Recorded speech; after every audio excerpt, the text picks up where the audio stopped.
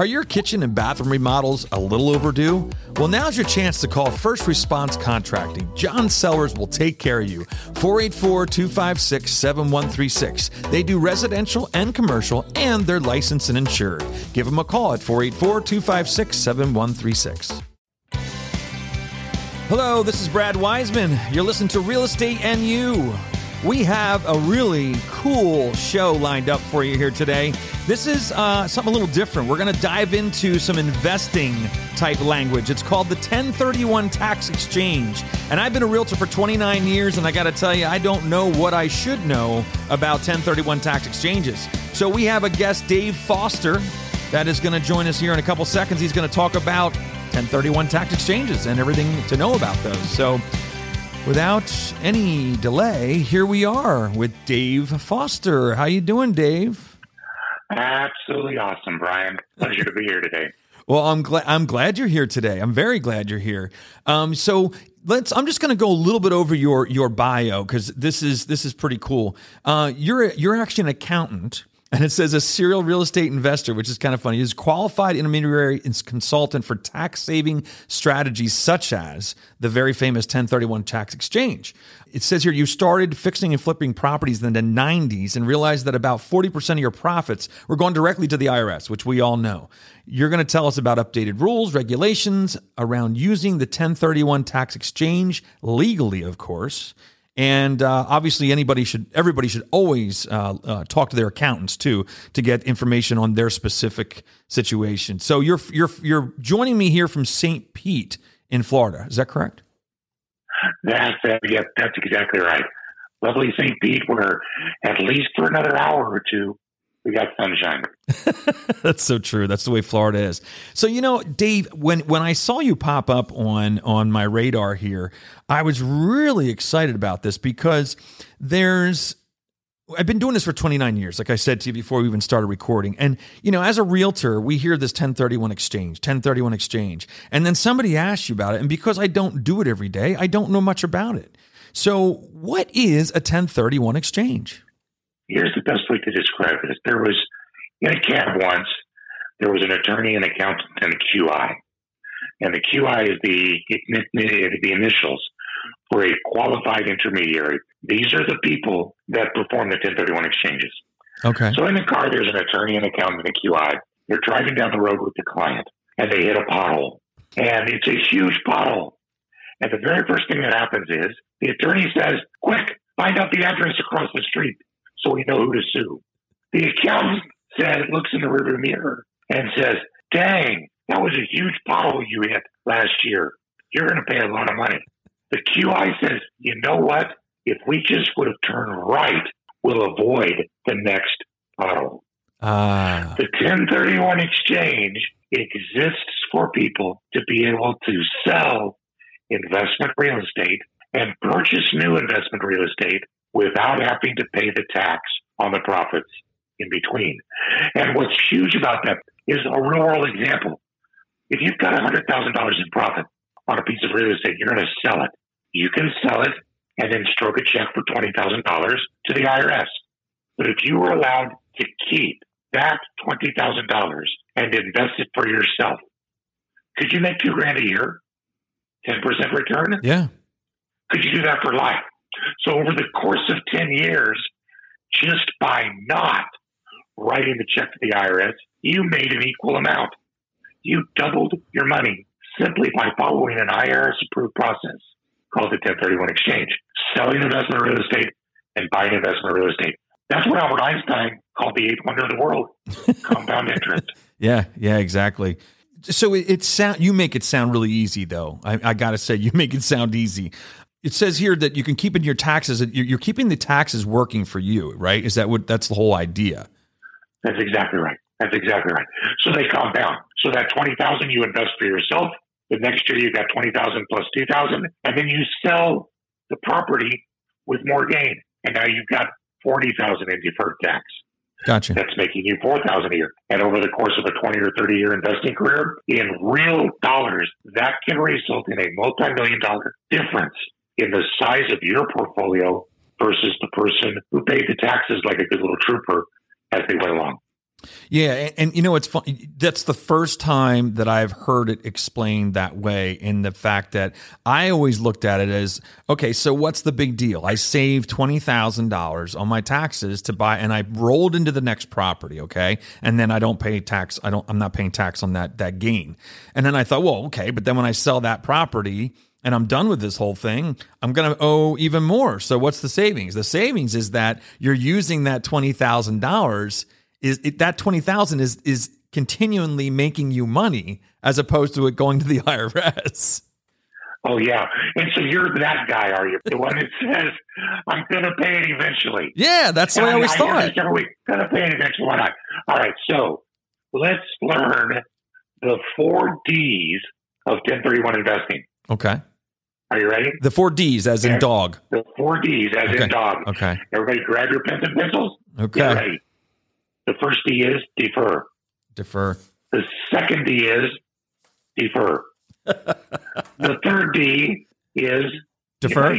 Defer. And what's the fourth D? This is going to trip you up. Die. Oh, got it. Okay, defer, die. And die. And here's why. When you're doing it, anytime you're investing in real estate, as long as you own that real estate, it doesn't matter what it's worth, you're not going to have to pay the tax. Gotcha. So as appreciation occurs, you're going to get the benefit of that someday. So you're never going to pay the tax. Anytime you sell a piece of property and do a 1031 exchange, you will defer the tax. Gotcha. Indefinitely. Now, here's why. There's a quick primer on 1031s before I get to the last two. You can use the 1031 to move into different classes of real estate. You can go from any type of investment in real estate to any other type of investment in real estate. Residential to commercial, active to passive. You can move to any other geography. Wow. Sell in California, buy in Omaha. Sell in Pennsylvania, buy in Florida.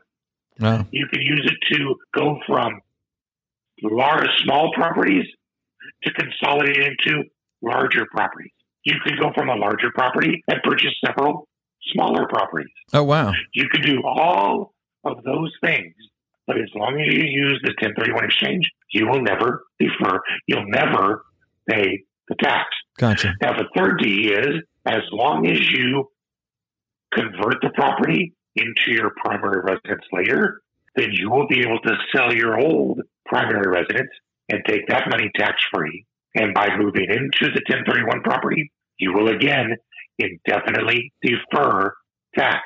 Interesting. So you're saying, wait, I can keep deferring, buy $1 million mansion, and then sell that, and I don't have to pay tax on that. Well, no, not quite. You could buy $1 million investment property. Okay.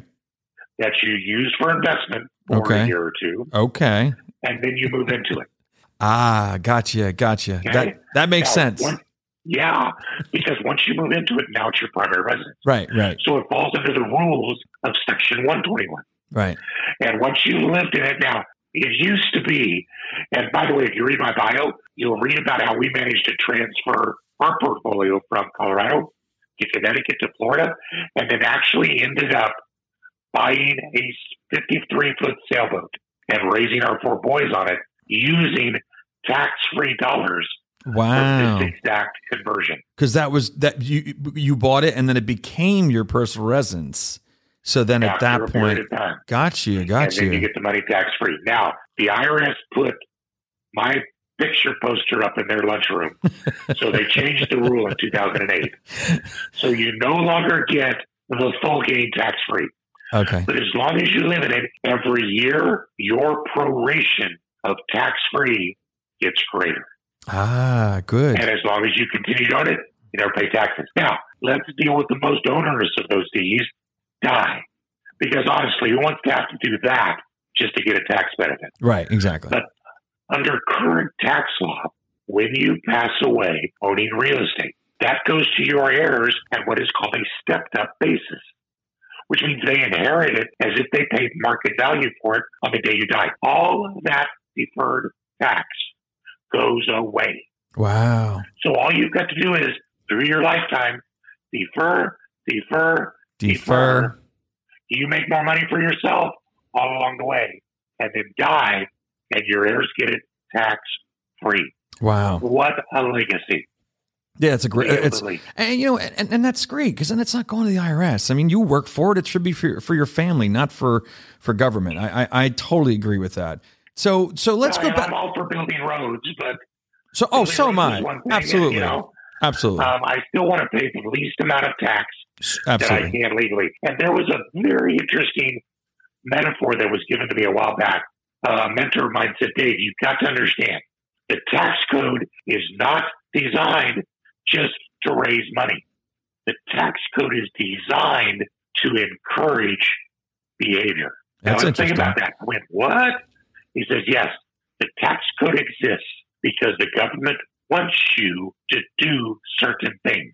Interesting. And if you do those, you're rewarded. Interesting. Now, why would they want you to do 1031s? 1031 exchanges started in 1919. Wow. And they were designed to help farmers sell their small farms and have enough cash left over to buy bigger farms. Gotcha. Today, it's so that investors can sell real estate and have money left over to buy more real estate. Because who benefits in all of that? Yeah. Well, they could pay a capital gains tax when they sell the profits, or they could do a 1031 exchange and hire a realtor, a title company, a real estate attorney, a painter, an appraiser, an inspector. Yeah. So it's all putting in. Yeah. That's interesting. Exactly. Yeah. And so that's the behavior the IRS is encouraging. That's a deeper thought about the IRS that I've ever heard before. It makes me look at them a little bit nicer. One of the things that I've heard, that's true. One of the things that I've heard before, and maybe you can clarify this. I've also heard that that you have to be careful. You can't go from a restaurant to like a 10 unit. Is that, you know what I mean? You have to stay in some kind of same line of investment, or no? Is that a misconception? No, actually, the rules of like kind are very, very broad. It is literally any type of real estate that is used for productive use in business, trade, or for investment can be exchanged for any other type. That's what's so powerful. Because if you get tired of single-family residence, you can move into multifamily. Okay. Or you can move out of commercial. Here's a great one. A lot of my clients, they will go from, say, residential or multifamily investing and buy vacation short-term rentals. Oh, interesting. Near places where they want to visit. Because there's no prohibition against some use for yourself personally. Okay. So they're able to buy a vacation property that they make money on and they use themselves. Now, where the restriction would come with like a restaurant, like you mentioned, is that you can't exchange the furnishings, the fixtures, and the equipment. Gotcha. It's just the real estate. On that. It's the real estate. The real estate itself, right? Okay, that makes sense. I mean, typically that's off on a separate agreement anyway. A lot of times, in a business transaction, that's really cool. So let me move on here. There's some other questions that I have here. What's the impact of investing? It says with or without the 1031. Obviously, if you're not doing a 1031, you're paying capital gains when you sell the property. I mean, that's just plain and simple. Yeah, that's exactly right. You're just going to pay the tax, and then you got the money left over to keep investing.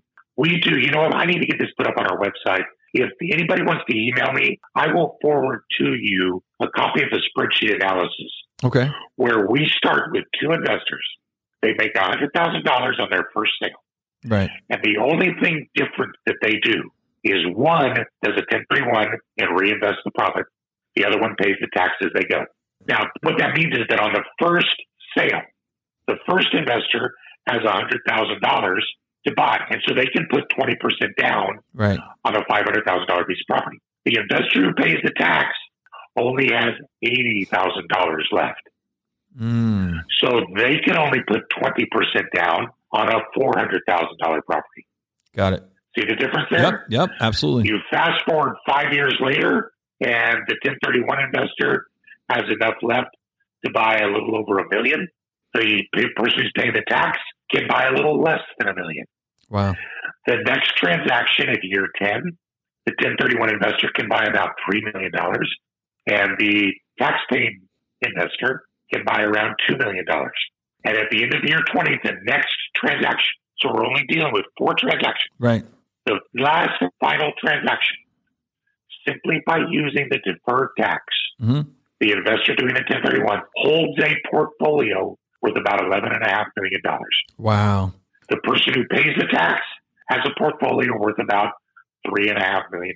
Boy, now, compounding. I'm big happy time. for them. I know. Yeah. I'm not going to cry for that other investor. But which would you rather have? I think I'd rather have the other one. Yeah, that's definitely better. No kidding. And those who want to say, but you're going to pay the tax anyways, I say, okay, why not wait and pay the tax then? Right. Because how many months of income is it going to take on a $12 million portfolio to pay $500,000 in tax? Yeah. 4 or 5 months. Yeah, right. And then you still got the properties. Yeah, exactly. Yeah, they're still making income. They're still income producing.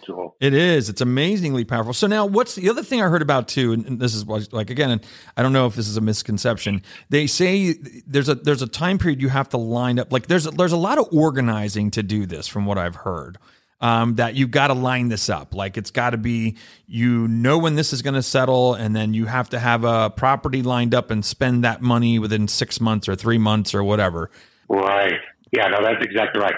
So the IRS lost a massive court case that spanned about 20 years. Wow. In 1994, I think. And as a result of that, they had to make 1031 exchanges usable. As you can imagine, they lost the lawsuit. So how happy were they? Ugh. Not very happy. So they had to create a structure by which we work in. And it's almost like kind of a thumb in your nose saying, fine, we'll let you do it, but here's a process. And if you break one little piece of that process, you're done. You lose your entire exchange.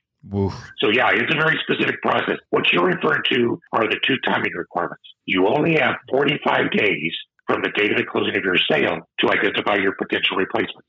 And you have a total of 180 days to close on your new property. Now, after day 45, you may only close on one of the properties on that list, and the list can't be changed. So yeah, there's some time constraints that have to be there. Now, there's steps that people can always take to mitigate those things. Shop for your new property early. I tell people in this market where things are selling in a week, why would you try to sell your old property and then go buy your new property?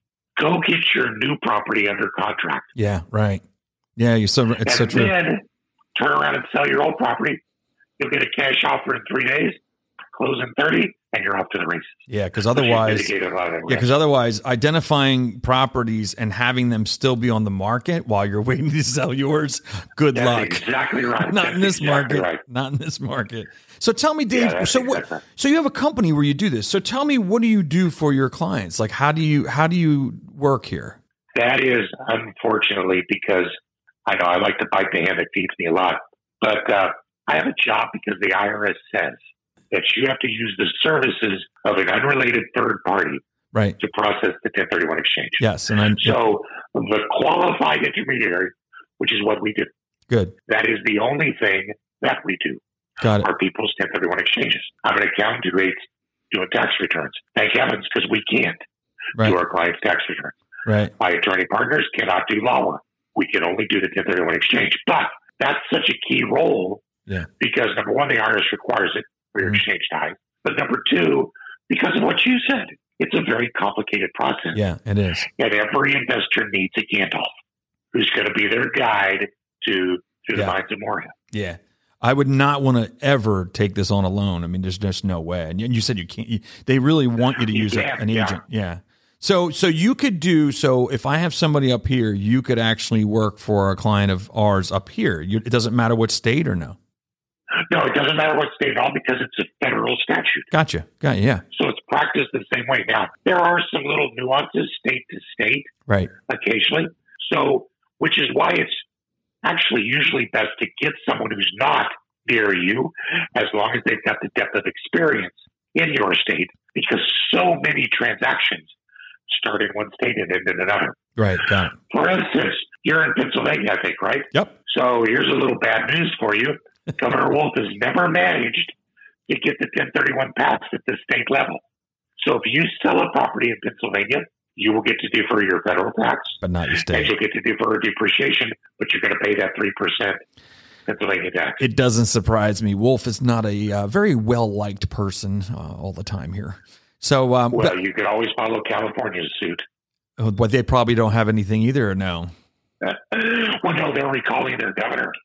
Oh, yeah, this is true. That big vote. No, it's not that bad here. It's not that bad, but yeah, that's interesting. I was going to ask you that question. What about the state? Because the state's going to want their money, and if we don't have 1031 approved here in PA, then you're paying gains on that through the state. But the federal one is the big one.